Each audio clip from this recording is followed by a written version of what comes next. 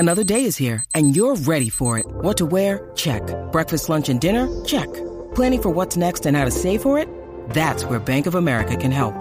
For your financial to-dos, Bank of America has experts ready to help get you closer to your goals. Get started at one of our local financial centers or 24/7 in our mobile banking app. Find a location near you at bankofamerica.com/talktous. What would you like the power to do? Mobile banking requires downloading the app and is only available for select devices. Message and data rates may apply. Bank of America N.A., member FDIC. Hey guys and gals, how you doing? Welcome to the Gay Boy TV podcast, where I talk about a range of variety topics like movies, paranormal, wrestling, gaming, geek culture, news, personal life, even sex, stuff I grew up on, food, music, entertainment, and what's going on then and now. If there's a topic you'd like for me to cover, just ask. Now, let's get this show started. Holla! Hey guys and gals, how you doing? I'll be talking about another horror movie.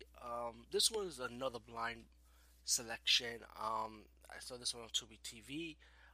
It's called Magic Mirror, and only that I know about this, I'm on the website trying to find more information about it. And it's an anthology series, and it's from Ruthless Studios. Now, I don't know if this is supposed to be like different short horror movies from that have been done already and put together, but either way, I gotta say I enjoyed it. It doesn't matter if they put it together from different directors or this is an original piece for this particular brand, but I enjoyed it. I really fucking enjoyed every segment in this movie or a compilation collection, I would say. Ruthless Studios did a good job on this, or the selection they picked for this one. Each of the stories has meaning to it. I won't say it's scary because, I could deal with scary, but it's just well acted, each segment, how surprising with each story and scenario. Like, one story is about this kid, and, he being bullied in school, and then he found this device that he could just turn back in time for a couple of minutes. But what if there's certain things that you can't, you gotta deal with it pretty much, sad to say. And the first segment was kind of sad, but then when you get to the end of the first segment, it was kind of like, okay, maybe there is a chance of something might happen. There might be another turnaround. The second story, it was kind of nice too. I mean, I would say none of these things are not really new. It's been done before in other movies, like full length versions.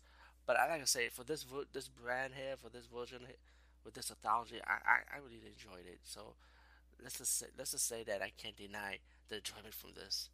Anyway, the second story is about this boy, this two childhood friends that grew up together, and he decided to propose to the girl.